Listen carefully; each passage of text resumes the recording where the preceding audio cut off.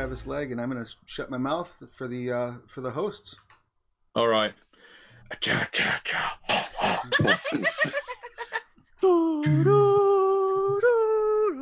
trying real hard to do the theme song right now, since I'm sure nobody can tell what the hell's happening. Yeah, I don't remember our theme tune. I mean, we only edit it into every episode. I Welcome listen to it when I edit it in.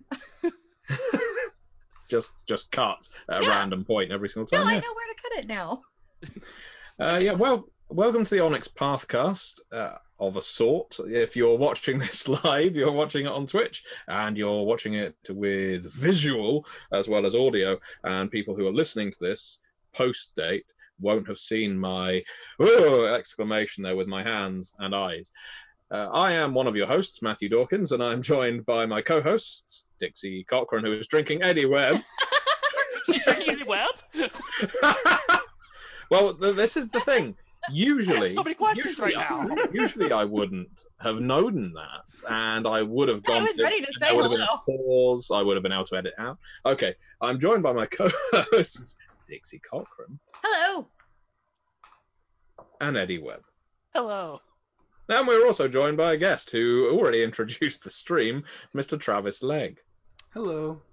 We'll get on to you in a minute, Travis. I will sit here quietly and patiently. Yeah, you don't have to be patient. You can keep interrupting. That's the way we do things, anyway. Yeah, right, exactly. This episode is a rather special one because, as already mentioned, we are streaming live on Twitch at the same time as we're recording it. We'll be putting the audio up on Podbean as we usually do, and it will therefore become accessible to those audio-only listeners out there, which is absolutely fine. Now, I don't think we're going to be doing anything terribly spectacular just because we've got the use of cameras, but you will get to see finger guns. You will get to extreme close-ups with Eddie Webb. And eyebrow raisers from me, I guess. Inquisitive eyebrow raisers. There you go. And so Watch research things on our phone in real time now. Hang on, they mentioned a thing I've never heard of. Yeah, if y'all just see me go head down, it's because they said something I don't know about. So we don't have too much of a topic for this episode of the Pathcast, other than the fact Travis is with us, and Travis has been doing some fantastic work for us with the Twitch channel over the last week, and will be going on to do so. No pressure, Travis. None whatsoever. No. And so we're going to be interviewing Travis as part of this episode. We're also going to be talking about what we've been finding with our Twitch, I guess, what would it be? Our journey, the start of our Twitch journey. Our path. Our path? Our Twitch path? I suppose, yeah, I guess that's a bit predictable, though, isn't it? Oh, right. How dare I? We have only just passed through the Onyx Gate. We have yet to really reach the Onyx Path. And then the Onyx Highway. The Onyx off-ramp. Yeah, the Onyx Turnpike. I've been stuck on the Onyx roundabout for the past. I can't get off. Just go in circles. Look, kids, V5 exalted. Look, kids, V5 exalted.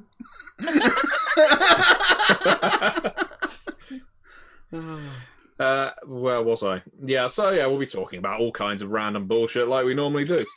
There you go. It's the, as usual, utterly professional, top-tier podcast that you have become used to in listening to us. And if this is your first introduction, well, of course, would an introduction be anything other than first to the Onyx Pathcast, then you may not be familiar with the fact that Dixie, Eddie, and myself host a weekly show called the Onyx Pathcast, where we talk all about games, game developers, processes that go into the process of games, the industry, systems. We do deep dives into various settings and so on. The Onyx Path handle, and we often veer widely off of topic and talk about video games. We talk about what is fun. We've mentioned that many, many times, as well as good experiences, bad experiences, all kinds of things related to gaming. So if this is your introduction to the Onyx Pathcast, welcome. We're very pleased to meet you, and do not be fazed by the fact that most of the time we're an audio-only venture. I am sure you will find that fun and interesting too. Just out of interest, co-hosts, because we don't really speak about it often. How have you been finding the Onyx Pathcast journey all the way up to episode 60, whatever this is?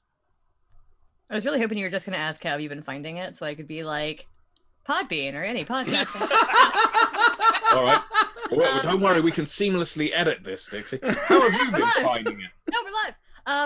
I've really enjoyed it. Like, it's one of those things where I've been an avid podcast listener for probably 5 or 6 years now. I just got into them and started like finding other podcasts based on ones I had listened to because I found the guests interesting and whatever. And so when Eddie last year or whatever it was it 2 years ago almost, a year and a half ago? I don't remember when it was. But like Eddie sent out like hey, maybe we could do this thing, and I was like, yep, let's do it. So it's been super fun. I love talking to everybody. I do love talking to developers and writers that I might not know all that well. I think that's super cool just to kind of like get their stories, and even just finding out finding out stories from Rich that I didn't know because I wasn't there in the White Wolf days, or finding out stories from Matt McElroy or Eddie and you, like talking to y'all. I feel like I've gotten to know my coworkers a lot better just because we tell a lot of personal stories and talk about personal things on the podcast, and that's super helpful. I keep saying super. I don't say super that often on the regular podcast. I think I'm weird. Super duper. Well, because the video, it's now super video. It's the video and all the aberrant that you've been playing on this channel. Right, there you go. Yeah, right. Eddie, do you have any thoughts? I think it's great. I love this podcast. Well, I mean, obviously, I was predisposed to it. Eddie hates it. Like this is my idea, so I mean, obviously, I hated it from the start. But also, for those who don't know, way back around the ancient days of 2008, I did another podcast called the White Wolf Blogcast, which was just me sitting in my office rambling for 15 minutes at a time. So I've always kind of wanted to come back to that space, and genuinely, I found having multiple people on, both you as co-hosts and also at the other guests coming on, just adds a lot of depth and texture to it. I learned so much about y'all, but also even though I've been in the industry longer than both of you, it doesn't change the fact that I'm still learning constantly from both of you and from our guests about cool things I hadn't thought about before, new ways of perceiving things, and just trying to be a better writer and even a better person. So yeah, this episode sucks, and I think the whole podcast thing is going to end very Wait, we can't gloss over the fact that I think Eddie just admitted on live camera that we've made him a better person. Yeah, how can you really improve on perfection? Is what I ask myself when I think.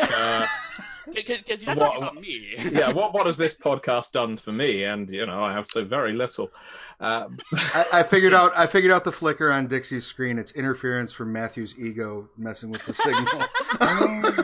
That just called me out and said it's because I was somber, and I was like, don't talk about that. Oh, that V5 clan bane. No, I found this the Pathcast experience great fun, and I'm almost saying it as if this is a denouement, but it's not, at least not so far as I know. But no, I love being able to record these, being able to talk about the game. There's a certain amount of catharsis as well to being able to talk about our industry and our work within it. As my co-hosts have quite rightly pointed out, we learn a lot from speaking to our guests and talking to each other, but being able to speak pretty freely about our experiences, whether it's developing books, editing books, writing books, playtesting, interacting with fans, or whatever, is useful, and I think it's something that a lot of fans find beneficial to listen in on, partly because it allows them to get to know us, get to know the minds behind certain games, but it also it helps them understand the process that goes into these products that they love. Mm-hmm. So one thing I don't think we talk a lot about is the fact that Rich gives us an extremely free hand with this. Oh yeah, Rich doesn't know what the episodes are about until we tell him like the week they're coming out. Right. And it would be very easy for him to say he wanted to vet topics with him, to guest with him. He could very easily, and frankly, we'd be happy to do that if he did, but he never has. Yeah. He's trusted us to just do it. A couple times he's emailed us or me afterwards, hey, by the way, here's some information, maybe you should correct or whatever. But so it allows us to really, when you're hearing the podcast, it's not some sanitized corporate product. It's just the three of us talking about things that we find interesting and valuable. So. Yeah, we have a spreadsheet of like possible topics, and then we occasionally add to it, and then possible guests. Because we've gone through a lot of our kind of primary developers that we work with a lot. Mhm. So we're at a point where it's like, should we get this writer on? Should we get this layout person on? Should we, talk to this person? Should we talk to somebody again? Because there are people like Megan Fitzgerald, for instance, who is, I think, our first guest, right? Yeah, well, Yeah. very near first. Yeah, and I'm pretty sure we decided she was our first guest. So yeah. I'll look it up while you're talking. Okay, fine. But like she's developed so much for us and has done so much even since then that having her back on might be something that we should do. Because it's like, you don't want to repeat guests in the first 40, 50 episodes, but I think we're at a point where we could repeat guests because she's done a lot of work since we last talked to her. I have an update on Megan Fitzgerald. You're correct. She was literally episode 2. That's what I thought, yeah. Yeah. We needed a for the scrolling at the bottom, yeah. Yeah. Beyond that, Travis. Now I'll make sure I'm ready next time. All of this self-congratulatory bullshit out the way. We do have a guest here who occasionally raises his voice, and his name is Travis Legge. By way of introduction to our guest, I've not worked with Travis for terribly long, but what little I know of him is he is a creature born of massive enthusiasm for his art. He is a fantastic writer, developer, and Twitch host. And this is just in the short time in which I've known him. And I'm not doing this to make him get all embarrassed. I'm conveying to you, the viewers and listeners, that sometimes you work with someone and they leave a massive impact on you straight away. And I've been nothing but impressed. So it's my delight to be able to have Travis on our Twitch channel with such regularity in our launch week, but also here on the Pathcast. So Travis, welcome to the Onyx Pathcast. Thank you. That's all that stuff is that you just said is super sweet. I really appreciate it. I'm glad that the viewers can watch me blush while you talk. Don't worry, it'll go downhill from here. It's fine.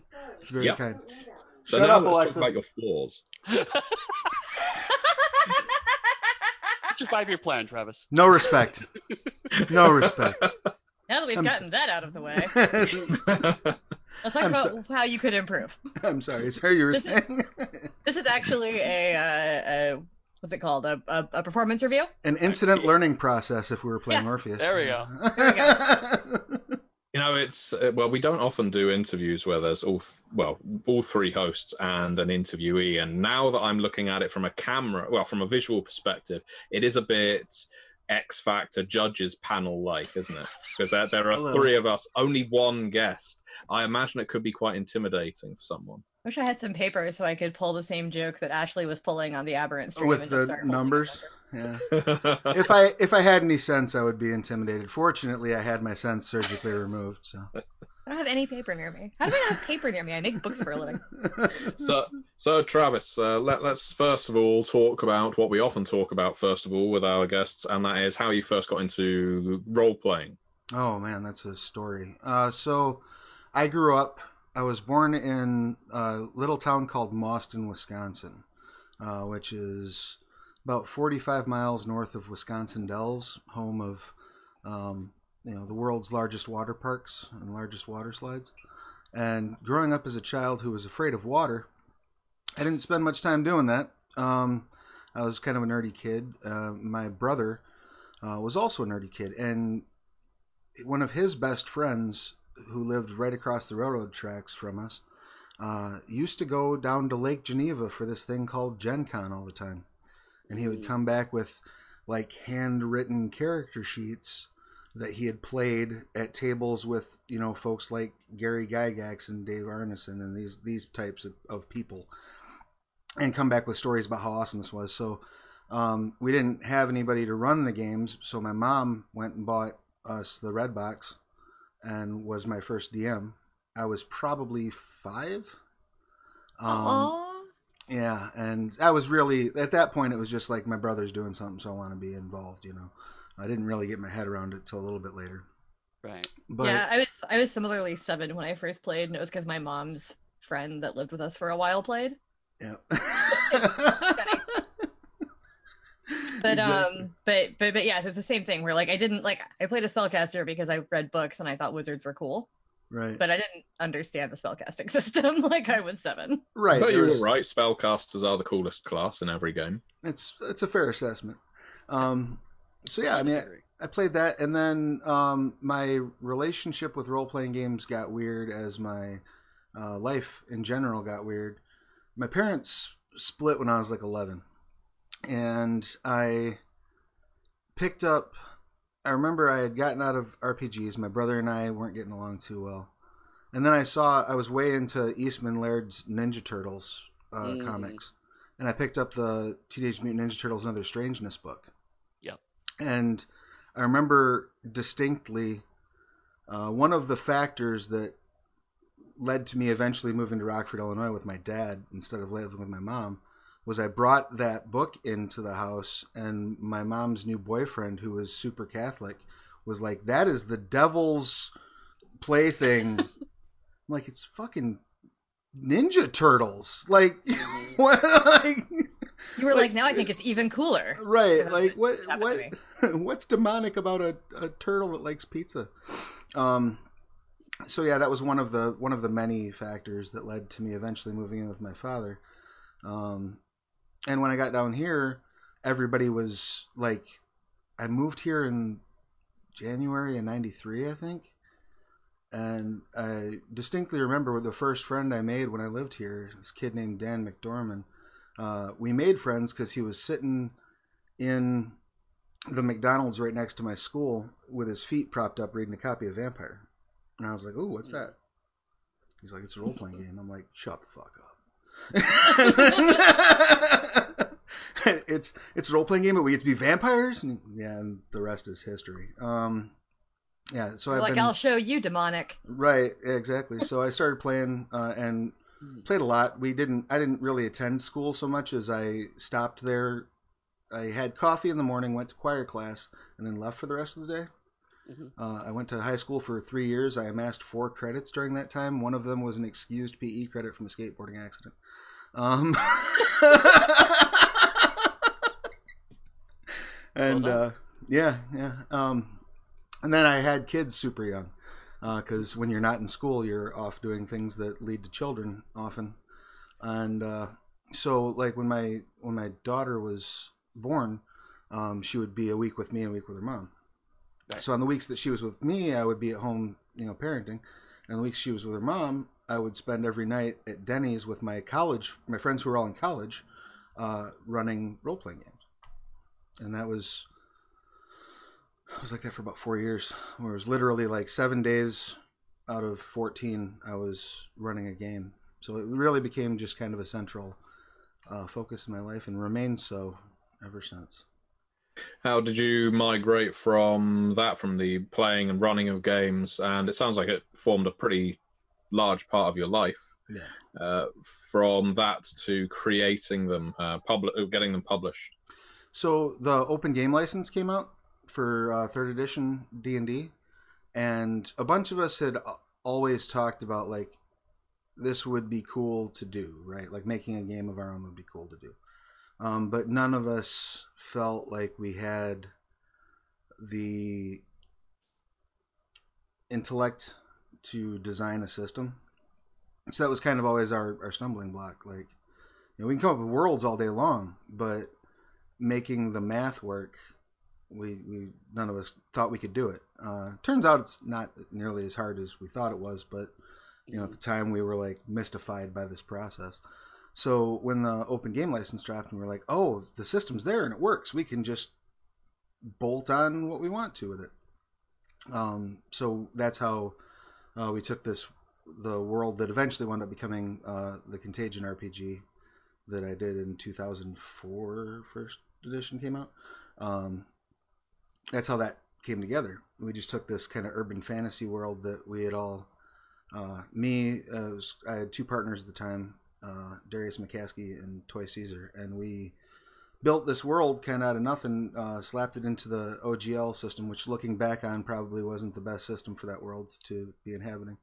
Um, but we made it work and started publishing, and it kind of remained at the hobby level for quite some time.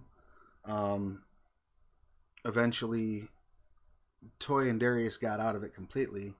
I kept doing occasional releases for it, but as the kids got older, I went back to school, got my diploma, went to college, started studying through a arcane series of events, wound up in the media production program, and then started making movies. So there's a period for about 7 years of while I was making movies that I wasn't um, doing any role playing game work, and then I dipped my toe back into it, kind of at the end of my indie film career because I got tired of having my heart ripped out every 18 months. You can set your calendar by it. Every time I finished a film, something horrible would happen in relation to that film. Um, so I started shifting my focus over there, and the DMs Guild started right about that time. And I was very fortunate in that I was an early adopter of it, and that the work I did was well received. Um, but the thing that really sort of propelled me to the point where I was able to really knuckle down and do this full time was that I had a collaboration with MT Black, who's probably, if not the best seller on the DMs Guild, one of the best sellers in the DMs Guild. And he brought me on to work on Xanathar's Extraordinary Vault, and that sold enough that I was able to create a pad to cope with like shutting off other client work and just focusing on role playing game stuff.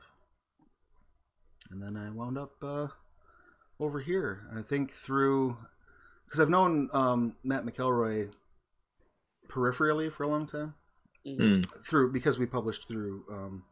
We were, I think, like the 80th person to sign up, the 80th company to sign up at RPG Now, something like that. Wow. Like we were super early adopters of PDF, partially because it was a way to make games that didn't cost us any money. Mm-hmm. Like my business partner at the time, Darius, thought this is going to be the future, and I was like, "This is cheap. Let's do it." And you were both right. Yeah. Exactly.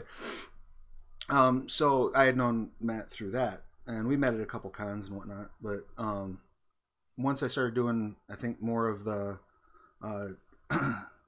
DMs Guild stuff, I think, if I'm not mistaken, he recommended me to Eddie to do was it, I don't remember if it was Pugmire stuff first that I did, or if it was the Scarred Lands GM screen that I did first. One of those two. No, it was Pugmire first, because the Racing Vault was still kind of in the process getting off the ground, but Canis Minor had already launched. Right. He's like, this guy's doing great stuff in DM's Guild. You should check him out. That's okay, cool. And then we brought you on as one of the early people for Canis Minor, and then kind of just snowballed from there. Right. Wait. So it's been an awesome kind of upswing in ramping up doing this full time. I've been fortunate. I had some stuff that had occurred in my personal life that led me to using work as a coping mechanism. Kind of. There were some events that were going on that there was nothing I could do about. I had done everything I could do. I had some family trauma that we went through. Right. There was nothing I could do except exist in it. And so, rather, my one of my sort of coping mechanisms, as healthy as it may be, is just to bury myself in work. If there's nothing else I can do, that's super healthy. That's all. But never backfires. Right? Not once. No, but I mean, Advice to everybody. but on the bright side, though, I mean, I coupled that with doing the things that one needs to do. So, Right.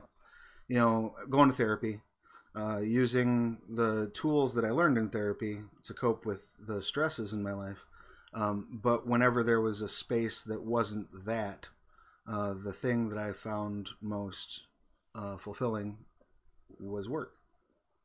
So, not that I'm 100% well adjusted by any stretch, but I was also taking care. I was also doing maintenance. You can drive your car a lot as long as you make sure you change your oil frequently. Right. And now it's something I know I've advocated lots of times is the idea, especially when you're self-employed. is that if you don't take care of yourself, you stop producing, and if you stop producing, then if you're self-employed, your company stops working. Right. So definitely, it seems like you should always be picking up as much work as possible. The reality is, like you're saying, is that you need to take care of other stuff, make sure that your personal life is in order, or at least is reasonably so.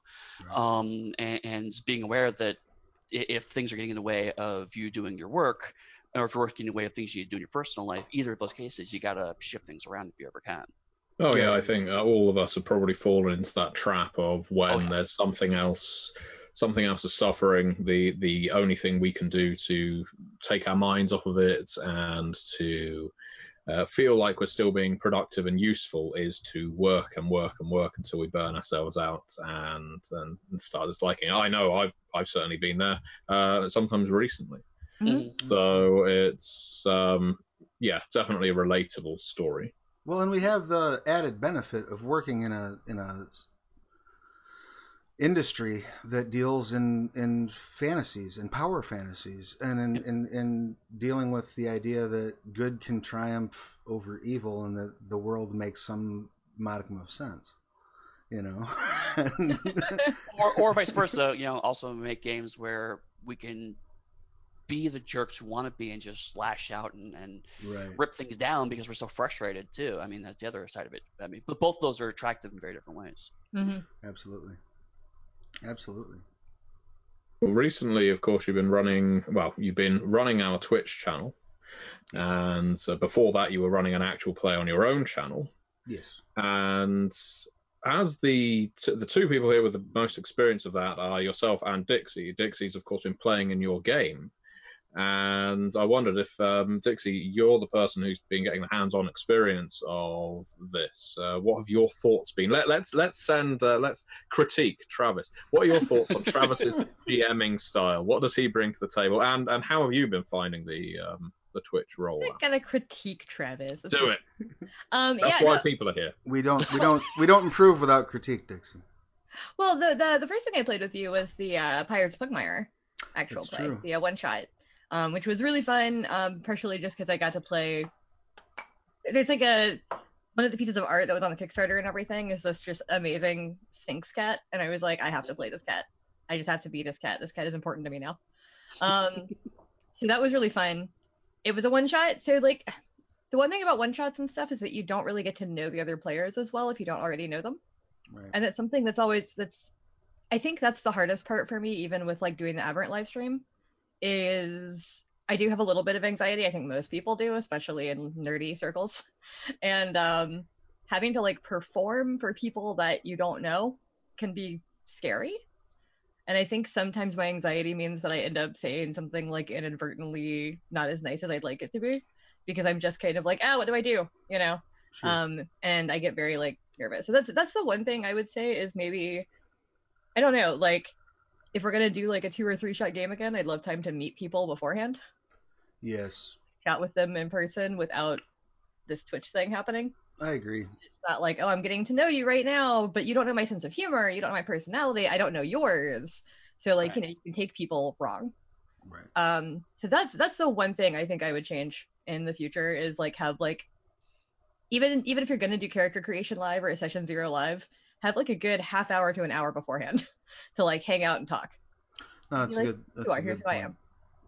That's a good point because you are sort of uh, these games do require us to um, be able to interact on a meaningful level with people, and like it's part of the reason I always get super uh, nervous going to con games because Yeah, you have Yeah. no lead in with these people. You know what I mean? You're sitting down at a right. table full of strangers, and And you one of them might be horrible. Like right, that's the thing too. It's like the old adage about like if you have a bad experience at a restaurant, you're gonna tell 10 people, and if you have a good experience, you might tell three. right, Like half the stories you see about con games are horror stories Yeah. because right. that's when people feel compelled to share the stories. So like, yeah, just getting to like sit down with people and be like, okay, we're all nice, we're all decent people. Here's my sense of oh god, my Google Home started listening to me. Stop it. um, We're being but taken over by machines. but Um, yeah, so it's just one of those things where it's like, I've seen Connery play before, but I still don't know him as a person. Right. I just like know him as a player. And I had never met Ashley or Cassandra or James, so it's like. Right. But past that, it's been a blast. Like I think your style is very laid back. It's very fun. You definitely always have a story like ready to go, but you're also really good at like if we do something besides your story, then you're fine with that. I like the way you play NPCs too. Like I will love Barkley forever in our pirate team. Like we loved him so much, we named our boat after him. Well, thank Won you. it in a bet, and he was this adorable little puppy, and I loved him. It means a lot to hear. So I've had a good time with all your NPCs, especially you. You tend to play these kind of like I don't know, kind of like sad sack but earnest characters. So like Barkley and then Lightning Bug were both amazing. Like this terrible superhero that can't fly, like flies at the half speed he walks at, but still flies because he thinks it looks cooler. I'm, That was amazing. I'm a huge fan of the idea of like, especially in fantastical worlds, these people that really don't have any business sticking their nose out in it. The fish out of water type of thing. Mhm. The idea that I can be amazing too. Well, sure, but in a different way. Like, you get to be the heart of the team because you can't really fly, dude. Like you. Well, yeah, and that's why Barkley was so fun because he was just like, "I'll watch the ship. I'm cool. I don't need to go ashore with you and have adventures. I'm fine. I just got this boat."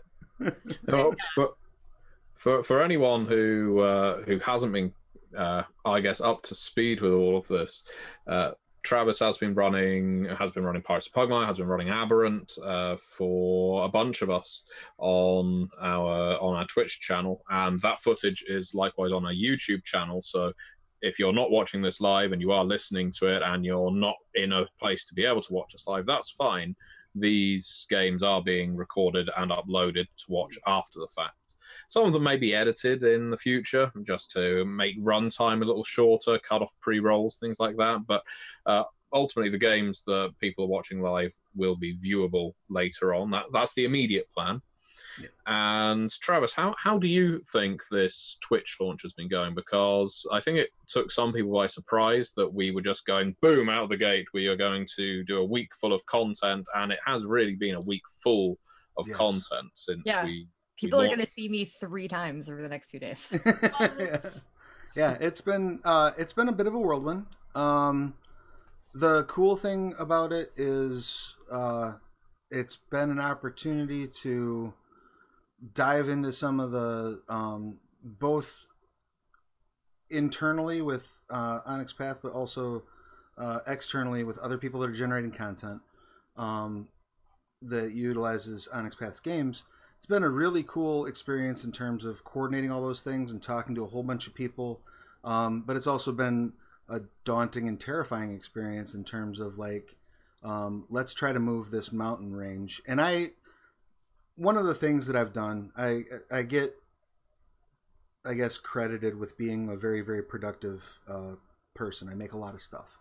Part of that's because I'm a workaholic who hides from his pain in my keyboard, but also part of that is because I set aggressive deadlines for myself. So when we started talking about doing this, I looked at the calendar and I said, we can hit affiliate by Gen Con. Let's make Yeah, that it was an happen, optimistic target, wasn't it? But all the math seems to lead to the fact that we will. it? Yeah, I think we will, and it's down to your bloody hard work, quite frankly. Oh, thank you. I appreciate that. We are doing this every single day, almost every single day. And when I say we, I mean you. You're the person who is here every single day doing something. So well, and a huge credit to Ian because there's a lot of behind the scenes work that Ian's doing, even on days that I'm not. So like over the weekend, we basically just host streams that other channels are generating, and that's 100% Ian. So thank you for doing that, Ian. Thank Yeah, you Ian and Matt extra work. McElroy are like our unsung behind the scenes heroes. That's Um, They're huge because they do a too. lot. Like Ian does so much with their social media. He's been doing so much with the Twitch channel. Even before we started going to hit affiliate, like he was always the one. Like he would sign on to watch other people stream and interact with them and Right. answer questions and all this stuff. And like it's not something that he actually had to do as far as the Twitch stream part of it, but he was doing it to generate interest. And like I mean, he has his own personal interest in things like bloodlines, which is why he would pop into a lot of like VPN bloodline streams. Right. But then you pop into people playing our games and just be like, "Hey, I'm here to answer questions because I work for because I am the Onyx Path. That's my." If like Right. you ever see anybody talking as the Onyx Path in Twitch, that's Ian Watson. So Yeah, he just popped up in the chat log with an evil emoticon. Well, I think it's evil. It looks. It's a thumbs up. It's just smiling. It's smiling and Yeah. thumbs up. But it I is, don't know. however, called Blood Trail if you hover over it. Well, there you go. But yeah, evil sounds about right then. Yeah, I think. and Yeah, Ian's so- work so- in doing that laid the groundwork for us, because the biggest hurdle to get over when you go for affiliate is the number of followers you have. And so Ian already being active on the channel really made it just a matter of math for me.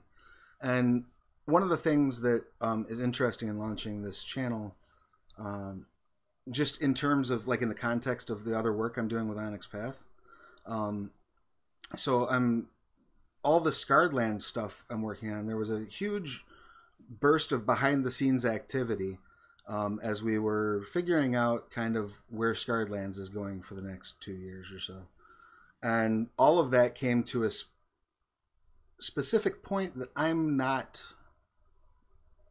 used to necessarily as a creator, which is the point where I send that the fruits of those labors off to writers, and then I wait.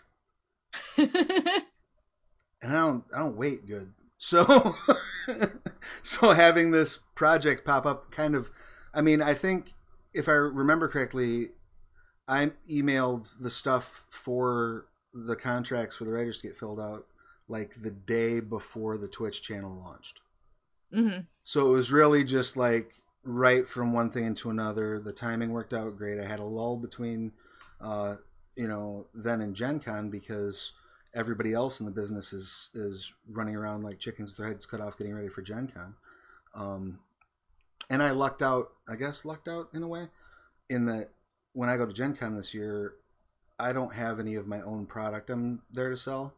I'm like riding a friend's booth, basically, shaking babies and kissing hands and going to panels. So I don't have shake to. babies. You should not.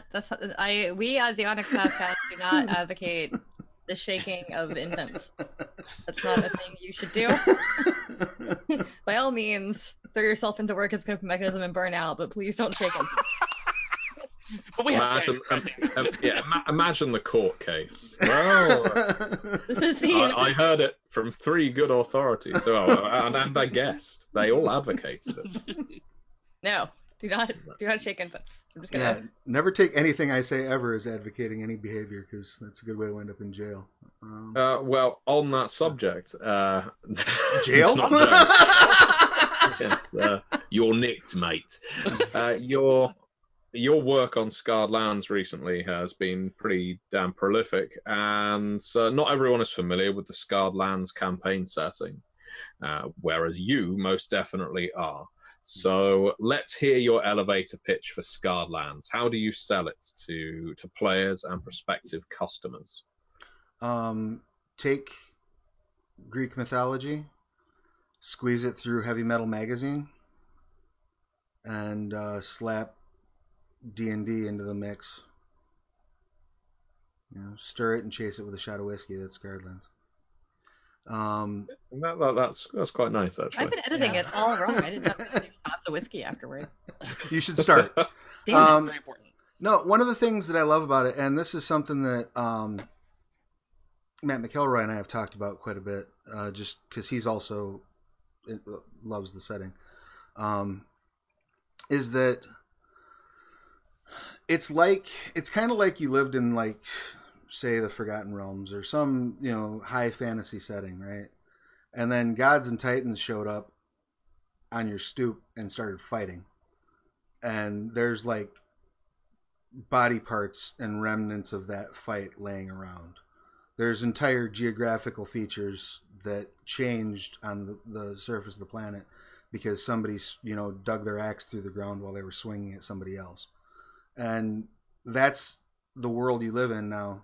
Like, sorry I was late to work. There were Titan spawn were running through the village, and I had to wait.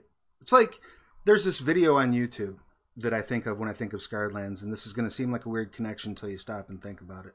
There's a video on YouTube of a guy that lived in Australia, and he was calling in to work because he said he was going to be late because there were kangaroos fighting on his car. And he's on like a landline and like holding his video phone up, and there's two kangaroos just boxing leaning up against the side of his car. To me, that's Scarred Lands. That's a full quote. Scarred Lands is like two kangaroos fighting on your car. It really Travis is. Leg. Really yeah, is. can we please, like, if we do a second printing, just put that real big across the cover of the book? I'm for it.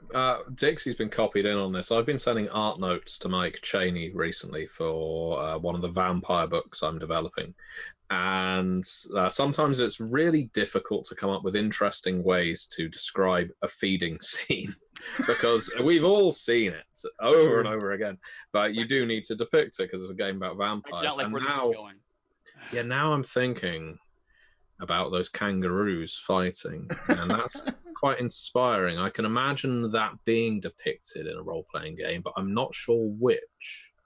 Oh, Doesn't Contagion Chronicle have an Australia chapter? Can't you It's have, got a like, New Zealand chapter, but like, I think dead, gross, like, body horror, werewolf of forsaken kangaroos, like. ooh, go that way, yeah. I where think kangaroos? they could be 30 feet tall, mutated kangaroos that were fighting. Yeah, they came from down under.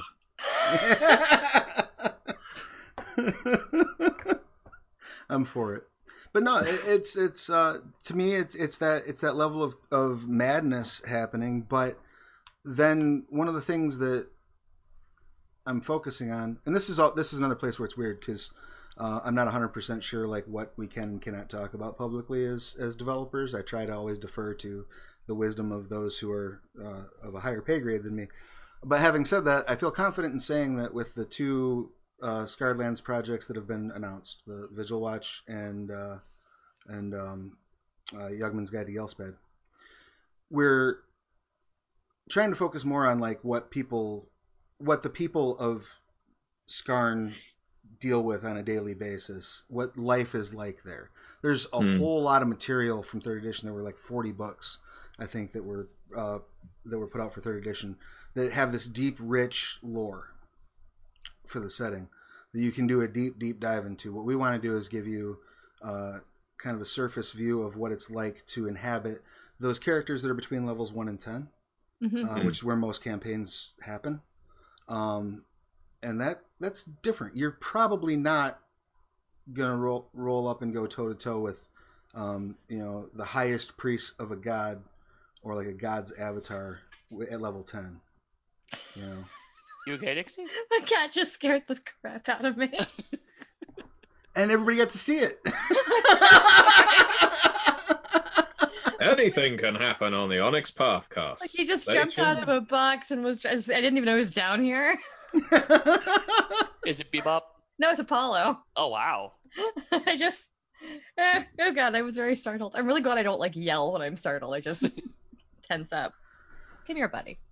So be a good on screen the to expand a little on the Scarred Land subject, you've been quite heavily involved, I believe, in this large adventure path for Scarred Lands that's currently going on the Slorisian Vault. Yes, Vengeance of the Shunned, or how to confuse news outlets and players at the same time. All right, so explain a little about that, and then explain a little about Vengeance of the Shunned. Allow me to set the record straight on how all this works. So, I was working Gamehole Con last year, I believe, and I was running some demos for Onyx Path, and I was hanging out at the booth, and every time I would speak to Matt McElroy, I would say, "What do you need?" what can I do for you? What can I do for Onyx Path? What can I do for you? And he would say, "Bring me coffee." Right. He would say, "Bring me coffee. And Bring me coffee and get out of my face, kid. You're getting on my nerves." No, he would say, we started talking about how it would be very cool to see this community content program generate something that was like multiple creators working together to create kind of like a campaign that was interconnected adventures.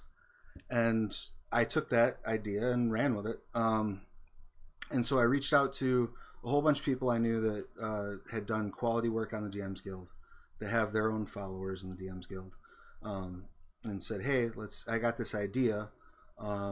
Very simple, very simple idea, but let's all tack what we want to tack on top of it."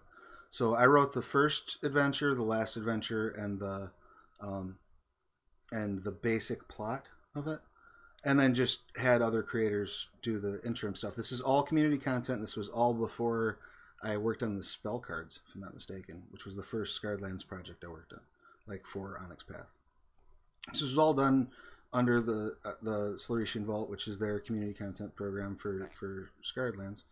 Um, and in the interim, while we were planning this out, because it was 20 creators working together to make, I think, including side quests, there's 18 adventures, and then we've got like a creature book that focuses on the creatures we've created and included in the campaign.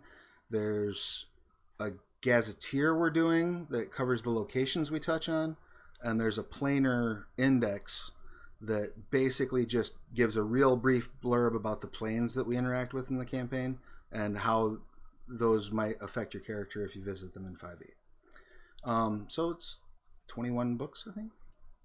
I might be wrong on those numbers, but it's close to it. It's 20 or 21 books. that's so many. It's so a many lot. It's a lot of stuff, and so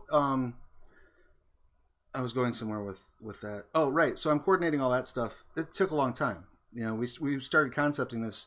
I started actually talking to people that weren't Matt McElroy about it. Probably last December.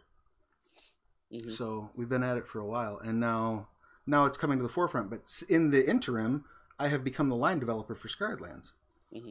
So, like Blood C5e is an Onyx Path official release that I developed, that Celeste Conowitz wrote for Scarred Lands. But we also have this Vengeance of the Shun thing coming out, and so again, Eddie can throw spitballs at me if I'm telling too many stories out of school here. But the way we're kind of seeing it is, we want the community content to feel as close to being part of the setting as we can. We want it to feel welcomed and opening, and we want people to come in here, kick the tires, drive the setting around, make cool content, and we'd like it to be attached as much as possible to what we're doing on the official end. You know what I'm saying? We'd like people to have that focus. We'd like it to feel like more like a tier of content creation than it is this separate thing, this dirty area where we let the children play. You know what I mean? We want it to be, we want it to be a place where we're recruiting people up. And I think you'll see as the writers are talking about signing on for Vigil Watch and for Yugman's Guide to Gelspad, you're going to see some writers who have stuff up on the Solarian Vault, because that's where we're looking for, for Scarred Lands creators. Yeah, I know some people have kind of compared community content to the so-called like minor leagues, and I don't think it's necessarily fair.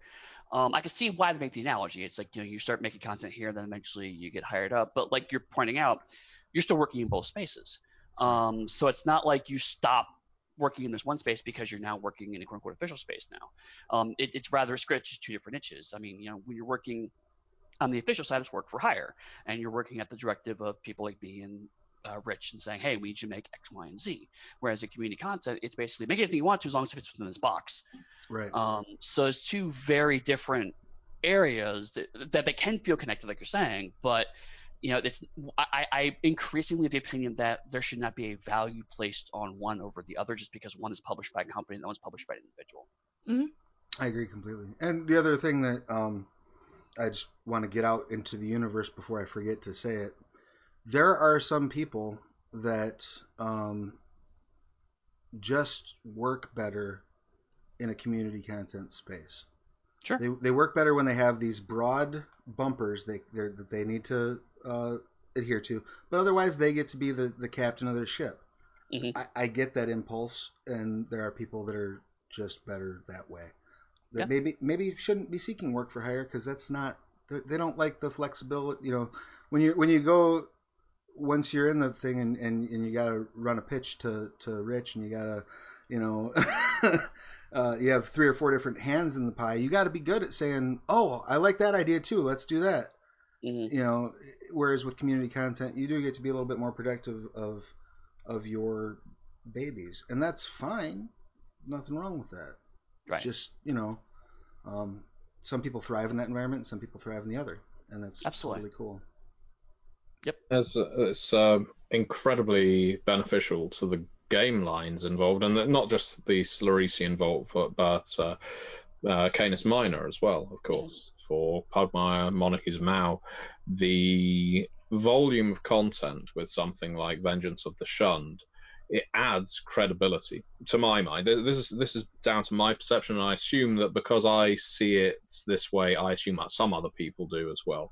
That if a game has a lot of content available, that means there's going to be people who are first accessing the game and find, ooh, okay, there's lots of options here. There's lots of books, and I don't just have to go down the regular channels to get it. These ones, I only have to spend $1.99 or $3 or $5 to get a supplement. If I want a starter adventure and there isn't an official one out yet, there might be one available on the community content. And as you say, the fact that a lot of these writers will work on both it leads to a fantastic crossing of talent, and it's a brilliant recruiting ground for us at Onyx Path to find all kinds of writers. Something we harp on about a fair amount on the Pathcast. That it's a damn good way to hone your craft and get yourself noticed. If you do a lot of community content and it's well received, then you've done half the job of networking in a way, because you can say, look, here is my body of work. Yep. Absolutely. Well, and one of the things too that because coming from some of the community, there's like a Facebook group, for example, where a bunch of DMs Guild creators get together and talk. And one of the things I guess that I would like to stress, just in terms of Onyx Pass community content, is it's much easier right now to be seen and recognized and become a big fish in a comparatively small pond. If you look at the numbers, because these are new community content programs of game lines that are not Dungeons and Dragons, you know, if you look at the numbers, you're not dealing with. It's not even about competition. It's about just signal to noise ratio. You know what I mean? You put up something for Canis Minor and it looks cool, it's gonna get spotted. It's gonna get spotted by Eddie, the guy who makes the decisions for Pugmire. You know? Yeah. In the video game space, it's called discoverability. Right. It's, you know, if you try to put your game up on Steam, it's going to sync almost immediately. Right. But you know, if you're able to, because this is a smaller marketplace, for lack of a better term, you know, you're right. Quality will be more visible, will show up more frequently because it's just not as much churn. Right. Whereas the chances of, say, you know, pulling a name out of my tailpipe, Chris Perkins, noticing what you put up on Dungeon Masters Guild, pretty small. Right. You know, by virtue of it just showing up there. You know what I mean? There are other factors that can come into play, but you know, I tell you what, as the Scarred Lands line developer, and before being the Scarred Lands line developer, I multiple times a week will go look at the Slurration Vault to see what's new. Mm-hmm. You know, just because I'm a fan of the setting, let alone you know. So, but tracking everything that's new on the Dungeon Masters Guild is exercise in futility. Right. There's just so much. So much, and so much of it's just you know, this is a class I thought was neat in a Word doc. Have fun, which is fine and great, and I don't want to discourage anybody from doing that kind of content. You do you, boo. But That doesn't scream like, oh, this guy needs to get hired tomorrow. Right. Yeah. If all that makes sense. Moving on from Scarred Lands, unless any of my co-hosts have any other questions about it. I was actually wondering if the Vigil Watch setting or the book is going to tie into the Vigilant novels at all that we're doing. No, and in fact, I actually was just talking last night with Sarah, the author on Vigilant. Yeah, Sarah and Fran are great. I love them. They are amazing people, and boy howdy, they know Scarred Lands lore. Yeah, they do. But so they're occupying geographically, they're occupying sort of a central point around which all of the Vigil Watch will be taking place. Okay. So we're kind of surrounding them. They're covering that section, and the Vigil Watch is because one of the, I guess, mission statements for it is to dial in and elevate some of the areas of Gelspad that have so far not been horrendously well detailed. Okay, so I mean they'll be complementary on some level. Right. Yeah. It'll be more like a companion piece because the areas where they're setting their novels are well documented in the lore, are well developed. If you want to run a campaign in Vesh, you have resources all day long.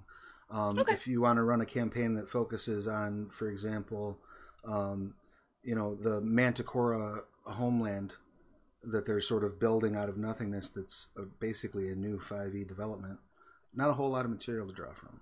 Right. So okay, that's kind of what we're trying to do is bring these other areas up to that level. Yeah, I was just a big fan of the novel when I edited it, so I was curious. Since you mentioned Vigil Watch, I was like, those novels are cool. But it'd be cool to have all the updates around everything else too, since they're doing such a good job of fleshing out that area in the fiction. So yeah, right, being able to sort of and that way having everything have a complementary piece of lore you can grab from, and then they've got a couple. I know they've got a couple of other novels planned, so we'll see how that all shakes out. Maybe they can start running around in the areas that we're detailing in game. Very cool. That's my question. I was going to ask about this online caper that we have embarked upon, and you are leading right now, Travis. Mm-hmm. What, if in case anyone is unaware, what the plans are for this Twitch channel, what your thoughts are, what you would like to see, and what is coming up in the short term as well. So the hope is we've got tomorrow, like tonight and tomorrow, we're still in our sort of launch party, right? There's a couple more things we're going to handle. I know I'm going to talk to Dixie about, do a Q&A with Dixie about Exalted and Chronicles of Darkness. We got to get a time figured out for that for tomorrow. And then tomorrow we're running the Aberrant game, which the Kickstarter will be just wrapped up on. So I would recommend everybody who's watching this to go back to Kickstarter so we can have an extra special victory party at our last Aberrant Collateral Damage stream. Then we're going to probably be dark during Gen Con. Yeah. Because everybody's at Gen Con. I had an idea I talked with Dixie about. But we might be dark during Gen Con. We'll see what's up. That there might follow the channel so that if there's surprises, you'll see them. But once that's done and we get back from the con and all the dust settles, our aim is to have some sort of content every day. That's what we'd like to ramp up to, is have actual play content every day. Whether it be an internally generated stream, there's 3 streams that I know of for sure we will be launching. There's a Scarred Lands stream that I don't have a name for yet. I'm waiting. I'll probably be getting the details of that finalized at Gen Con. You put Blood and Dark in the title. That makes it Eddie's favorite. There you go. Blood. Eddie. It'll be the night of feral blood darkness. That's what we're going to call it. The night of feral blood in darkness shadows, or shadowy dark. There's Paws and Claws Pugmire, which Jessica Markram is going to be the guide for. and Catherine Evans is going to be running Athens, Ohio for Scion, and those will be regular weekly 2-hour streams. Our goal for our internally generated streams is to make them appear weekly, make them 2 hours long, something that's digestible, gives you a look at the setting, a look at the gameplay, and a chance to get to know the characters, but without you having to commit to like some, epic. I got to sit for 6 hours to listen to this putt. No, that's a little much. Um, and then once we get the actual play schedule kind of hammered down and working and figured out, I would love to do more uh, Q&A type stuff. Focus in on, as we're doing a Kickstarter, bring on the people that we're talking that are working on that. Things along those lines. Having just more chances for the audience to interact directly with people at Onyx Path, so that we can have just one more outlet for feedback and for communication. Um, and then obviously, as we get these streams ramped up, as we approach affiliate and partner status, start doing things like some giveaways during the streams for folk, doing some things to just coming up with some cool emotes. I know a lot of people have wanted Pugmire emotes for their chat stream. uh, Unlocking affiliate and then working our way toward partner will help with stuff like that. And I'm sure each game, we have enough game lines that coming up with a couple of cool emotes for each one, we will always be hungry for more emote spaces. I've already got so many of those emotes in like the various Slacks and everything. Yeah, it's definitely like import some of them at some point. Yeah. I've got a question for you, Travis, regarding all this online gaming. Mm-hmm. Do you ever get to do face-to-face gaming these days, or is most of your gaming over the internet? Until very recently, I had a Tuesday night game that it was just me and a bunch of my artsy buddies would sit around and play Dungeons and Dragons. And every once in a while, I would co-opt them. I believe Eddie and Dixie probably heard the playtest I did. I pressed them into service when we were doing Pirates of Pugmire because I was working on the ship combat rules. Mm-hmm. Right. And those were people from my Tuesday night game. That has fallen by the wayside kind of for the summer. We may resolve in, because one of the players is a wedding photographer, so all he does from May till September is go to people's weddings and eat their cake and make all his money for the year. So hopefully in September we'll resume that. And then I have a couple of like once a month I get together with some friends type stuff. But yeah, I do get to play face to face every now and again. I don't get to play ever, but what GM does really. Yes, it's the curse of our people, Travis. It is. It's true, and it's a hard sell when you work in the industry. It's a hard sell to get somebody else at the table to take over the GM screen. You know what I mean? Oh, definitely. People tend to be intimidated about running Vampire for me now.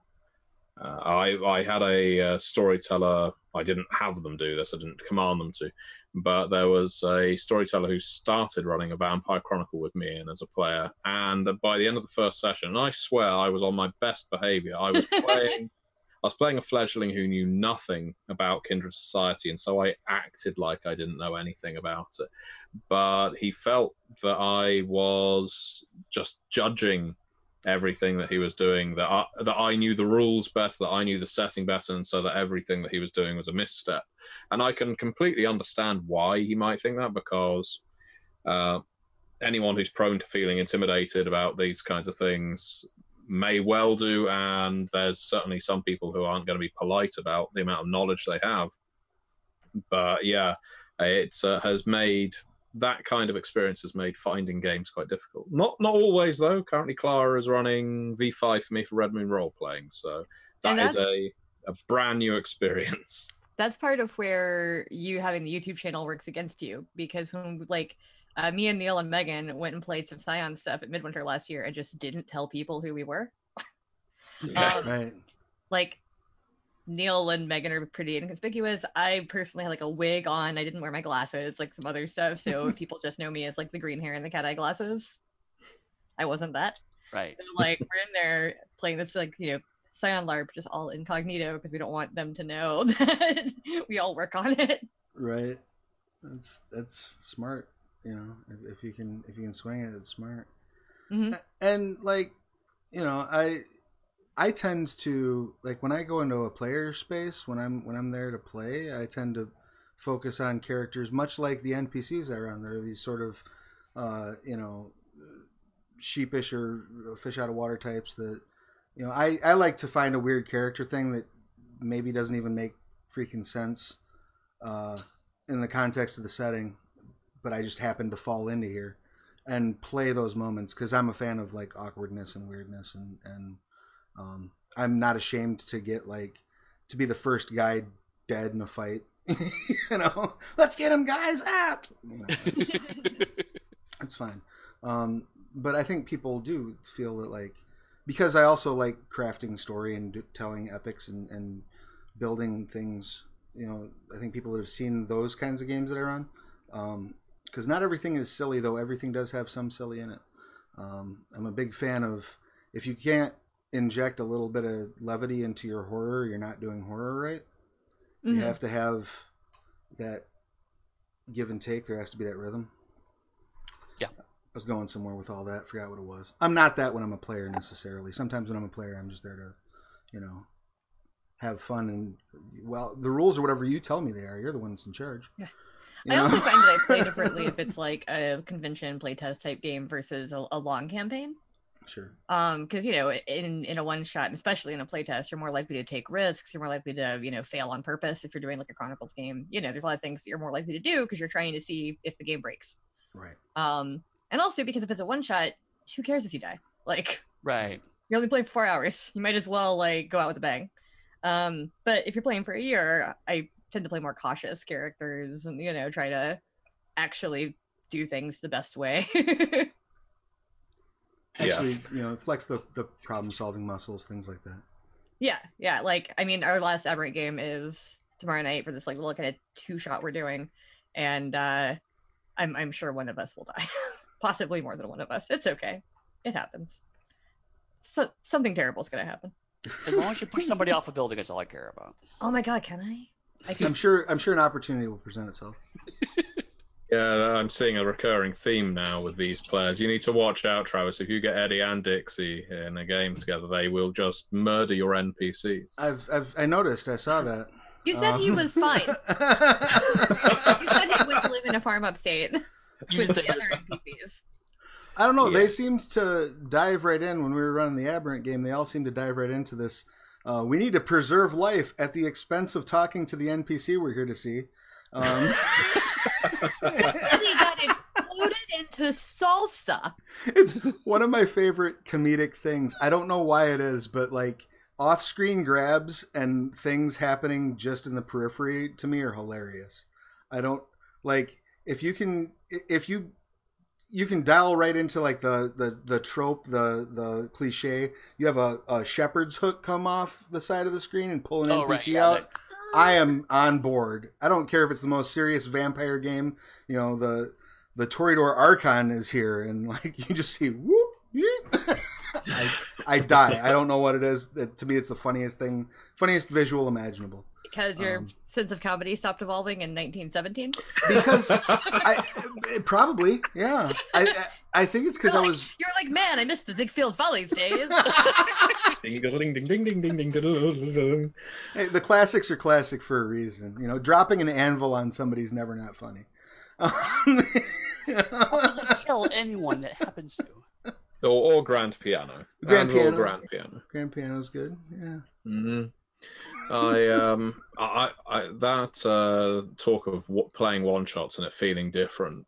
I don't know what. I think it is just age crustiness that leads You're me. younger than all of us. I know. You're the youngest. Just think about what I'm saying about all of you. He's British. They age like 5 years for every one of our years. Yeah, we're like a. Years, he's 170. We're like a fine wine or cheese. And You are cheesy, that's for sure. not an American cheese, obviously. American cheese isn't cheese. It's No, pasteurized cheese food product. exactly. It doesn't mature, that's for sure. It stays perfectly plastic. Anyway. It melts really well though. I have a story about Anyway, that. and not insults against the American cheese. I find now it doesn't matter how good a game is at a convention, and I do love playing convention games because it's just a chance for me to completely disengage. I really enjoy being killed off in those games, and I don't need to wait until the end. And in fact, sometimes I really, really love it if I can die about halfway through, because if you die at the halfway point, you're not really obligated to stick around for the next 2 hours. Right. Whereas if you die with 1 hour left, it's a 4 hour session. So you die 3 hours in, you've got to kind of sit there then and watch everyone else play. But if you die at the 2 hour mark, you can then sit in the bar by yourself with a book and a drink, and that's wonderful to me. Being able to do that at a convention, I don't go there to see people. That is the most introverted thing I've ever heard. I don't think this is an old person thing. I think this is an antisocial behavior Right. thing. Like, why do you sign up for the games if you don't want to play them? Because I enjoy playing them. It's like a taster menu. You know, if I Right. go to a restaurant, I like a taster menu. I don't go for 3 full courses. Just bring me the Same sampler. thing with the one shot. I'll swoop in, I'll dive in, I'll roll some dice and say, "Hey, I was here," and you can find me at the bar. No, that's not always, but I can. But no, that is something I have found myself enjoying increasingly. It's fun. It is. Yeah. It is. It is fun. No, I enjoy very much diving onto swords, particularly if there's a good laugh in it or a good dramatic beat in it. You know, sometimes I know it's tropey and some in some contexts even like toxic, but being the guy who dies so that the rest of the party goes on is often fun in one of those too. Yeah. Mm. Who doesn't love a good blaze of glory self-sacrifice? Right. Like, get them for me. Now, if you do that and then they all also die, you're just like, damn it, Right. fuckers. Like, or they're just like, oh, that was dumb. Well, he was an idiot. We should go get pizza. You know. Yeah, I was left with a real reticent to put my characters in harm's way when I first started role playing. The first game in which I had a character die was Deadlands, and I wanted to go out in a blaze of glory, appropriately, and Bon Jovi and all. Yeah. yeah, exactly. And we were sneaking into some enemy encampment, and we knew the name of the person who was running the encampment, and we had to find a way of getting into his particular part of the barracks or something like that. And I had my character, a preacher, stand out in front of one of the watchtowers that was manned with someone with a Gatling gun, and I called out the antagonist's name. I was trying to draw him out and challenge him to a duel or something like that, call out his honor. And the GM, quite rightly, I guess, just had me peppered with bullets from the guy up in the watchtower because this person's intruding on our encampment. Right. And I thought, well, the other players, while this was going on, I said to them out of character, take advantage of this, use my death as a distraction. They didn't. They just all stayed hiding. And afterwards, the GM said to me, "You're a real dick sometimes, Matthew." And I said, "What? Why?" He said, "You just killed off a perfectly good character like that." I said, "Well, you killed me." Right. And I said, "Yeah, but there was no real way around it. There wasn't another way. I could have played that. You were just asking to be murdered." And so after that, probably for another 2 years of role playing, I just never put my character in harm's way because I was afraid of doing something stupid. So there's a lesson to learn from that, GMs. See, I grew up kind of in the opposite because I've talked before. I've played a lot of Cyberpunk 2020 back in the late 80s, early 90s, and that was a game that aggressively encouraged you to kill characters, not in a cheating way, but it was if your character does something dumb, you deserve consequences. Right. You're gonna die. Right. One example in a game I played in was not my character, somebody else's character. He invested a lot of money in armor all for his body, but did not want to have a helmet because it would hide his face, and he was very, very pretty man. And so the first time he got a shotgun to the back of the head, he decided that maybe he should have bought armor for the whole body. So I mean, it was definitely a kind of, oh well, we have to be very careful one. And I think it actually caused the opposite, where it's like we were so reluctant to put something once we carefully thought about exactly what move we were going to make, we almost ended up being paralyzed at times. So I think it does kind of go both ways. Sometimes having the ability to say, you know what, let's just make a mistake and see what happens, can be a ton of fun. But on the flip side, you're right. It's like it's if going out in the business world would be a lot of fun and that's what you want to do, just not don't discourage people from doing that. That's the tone that the game is shooting for, For sure, yeah, and you know, one of the things I know a lot of people kind of poo-poo the idea of cross-talking.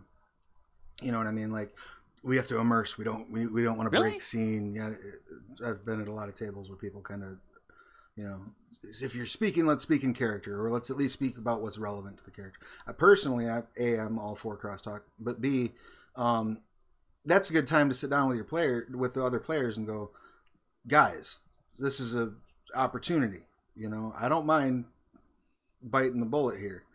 You know, and because the idea at the end of the day, all this is we're all sitting around trying to have a good time.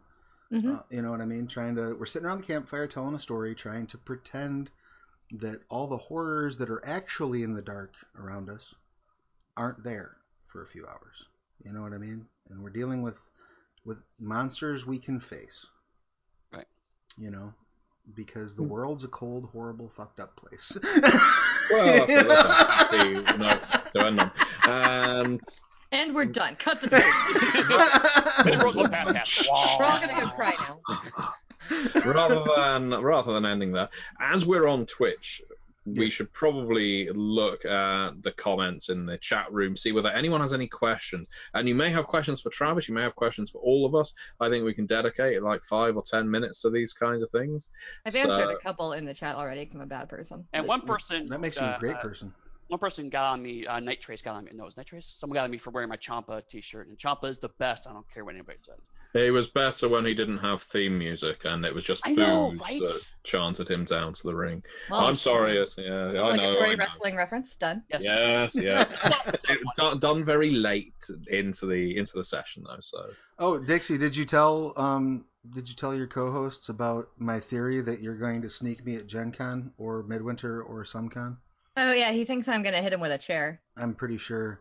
At some point. I'm just gonna be on a panel talking about Scarred Lands, and then here comes Dixie off the top rope with a chair, just bang. So that'll be like the it's like, almost like an initiation. Right. Welcome to the club. Here's a concussion. Boom. Is that how you get into this gang? Because I didn't sign up for that. You should have read your contract a lot closer. Yeah, you really should have read that NDA. we reserve the right to do that at any time. Actually, one of the because of all the like terms and conditions stuff that's been floating around recently with like FaceApp, one of the podcasts I listen to, since they have their guests sign a waiver because their like live audience can come on stage sometimes and play games. Yeah. They had them all sign a waiver, and they altered the waiver so it gave them full rights to like their entire life and their mom and like all kinds of weird shit. And they had the right to like punch them in the face and like all these like terrible things. And of course it was just to make the point that like people don't read waivers. Right. But then they're like, we're gonna destroy them. It's fine. Don't worry. But like technically, we have the rights to your entire life right now. Yeah. And also, you all have to buy us pizza. Like. Have I ever had pizza at a convention? That isn't a question that the audience asked, however. Are there any? All I'm seeing right now in the comments to my right are lots of quotes from Jim Ross, famous WWE commentator, saying, "Dixie off the top rope, by God, she broke him in half." He's from Oklahoma, by the way, Dixie. Yes. By God, Dixie with the chair. Dixie. I do have a chair right here. It's a folding chair. That would even worse, actually. But it would probably still hurt. That'd be perfect. Yeah. My $10 IKEA chair. I'm gonna whack you with. Well, I don't think the WWE invests much more than $10 per chair, given that they break them.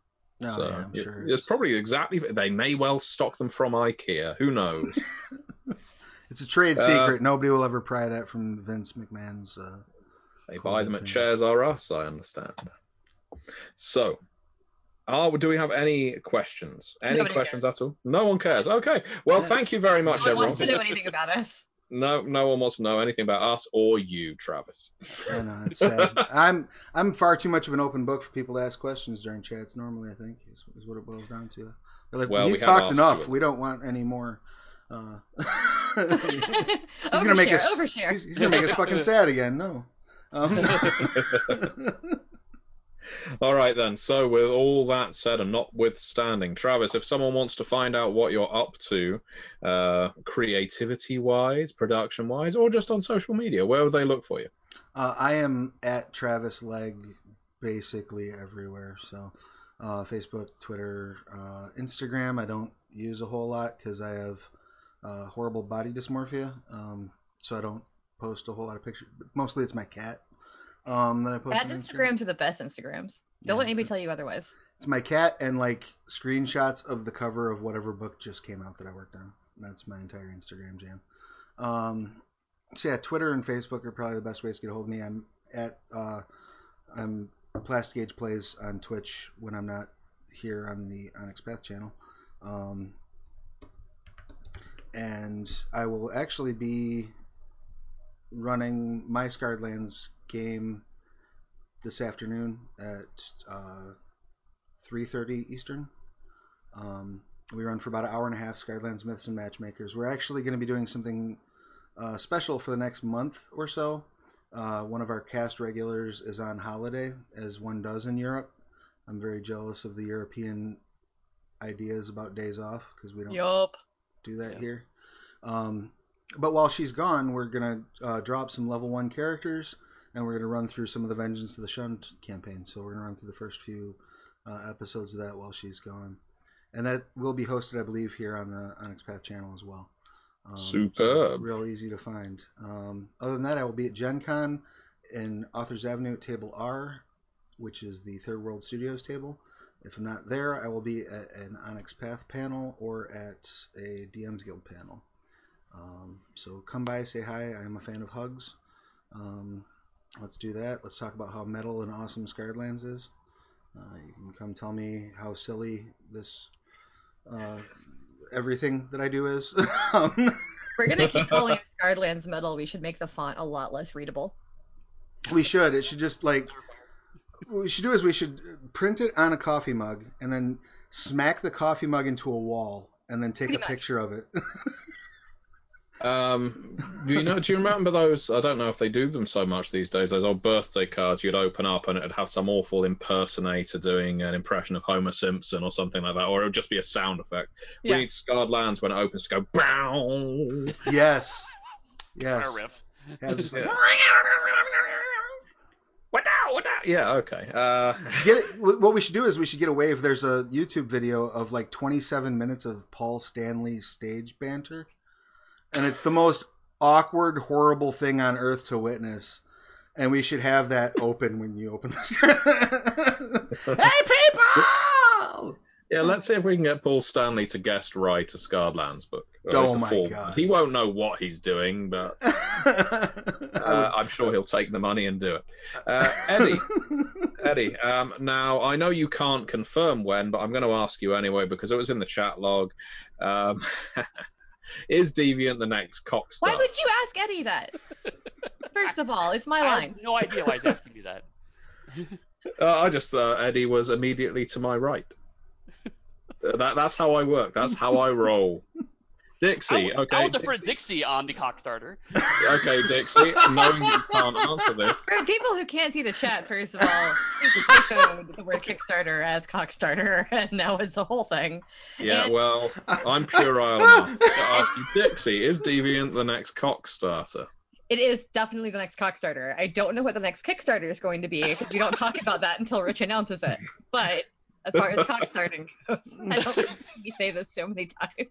It is one hell of a Cockstarter. And Dixie, If we spell cock like the first syllable of my last name, it could be. Oh, there we go. Cockstarter. It's a cock starter. yeah. All right. It's not better. It's not better.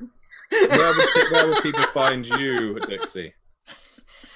Dixie Cyanide, most places. It's it's there-ish on my little screen right now, which is cool. I don't know. I like being able to point at things. It's fun, but my video is reversed in the Zoom chat, so it's confusing. So I'm just like, what's happening? But yeah, if I meet Cyanide most places, I'll be chatting with Travis at some point tomorrow here, and then I'll be playing in the last Aberrant game. You do only have about a day to go back Aberrant. We're at just under 115k last time I checked. So go buy books, get us stretch goals. What about you, Eddie? I've recently consolidated all of my work stuff. So now if you go to pugsteady.com, that's where you can find all my work, social media, website stuff. I'm moving my blog to Medium and whatnot. But if you go to pugsteady.com, that's where you can definitely find me. And one of the things I've added is a calendar. So people come to appearances. So I will be wandering aimlessly around Gen Con, not with Onyx Path, but with Extra Credit. He doesn't want to be seen with us anymore. It's true. I'm snubbing all of you. That and also they paid my way. He got a fancy haircut and decided that he wasn't Right. too Yeah. good for us. Yes, that's true. I didn't need him here. The less Weird Al Eddie looks like, the more he shuns Onyx Path, I think is what it boils down to. There you go. You need to come back to the fold to become Weird Al. I've always thought you were more of Charles II. I mean, yeah, I could the see. worst thing I would have heard. I could see that. Yeah, we're gonna have to start calling you the Merry Monarch. There we go. And you can find me on MatthewDawkins.com. And also, I just wanted to say thank you very much to everyone who has really gushed with enthusiasm when it comes to Chicago by Night. Yes. The PDF for Chicago by Night has gone out to backers and is currently acquiring errata. By the time this stream goes onto Podbean, that errata process may have closed, but either way, the sheer amount of positive feedback about this book has been wonderful to read, and thank you so much for everyone who has expressed their love of the book. We loved making it, and yeah, I really couldn't be happier with the reception it's received this early on. So, with all that said, many worlds, one pathcast. Oh, hang on, we're still here. Oh, dum, dum, dum. Oh, yeah,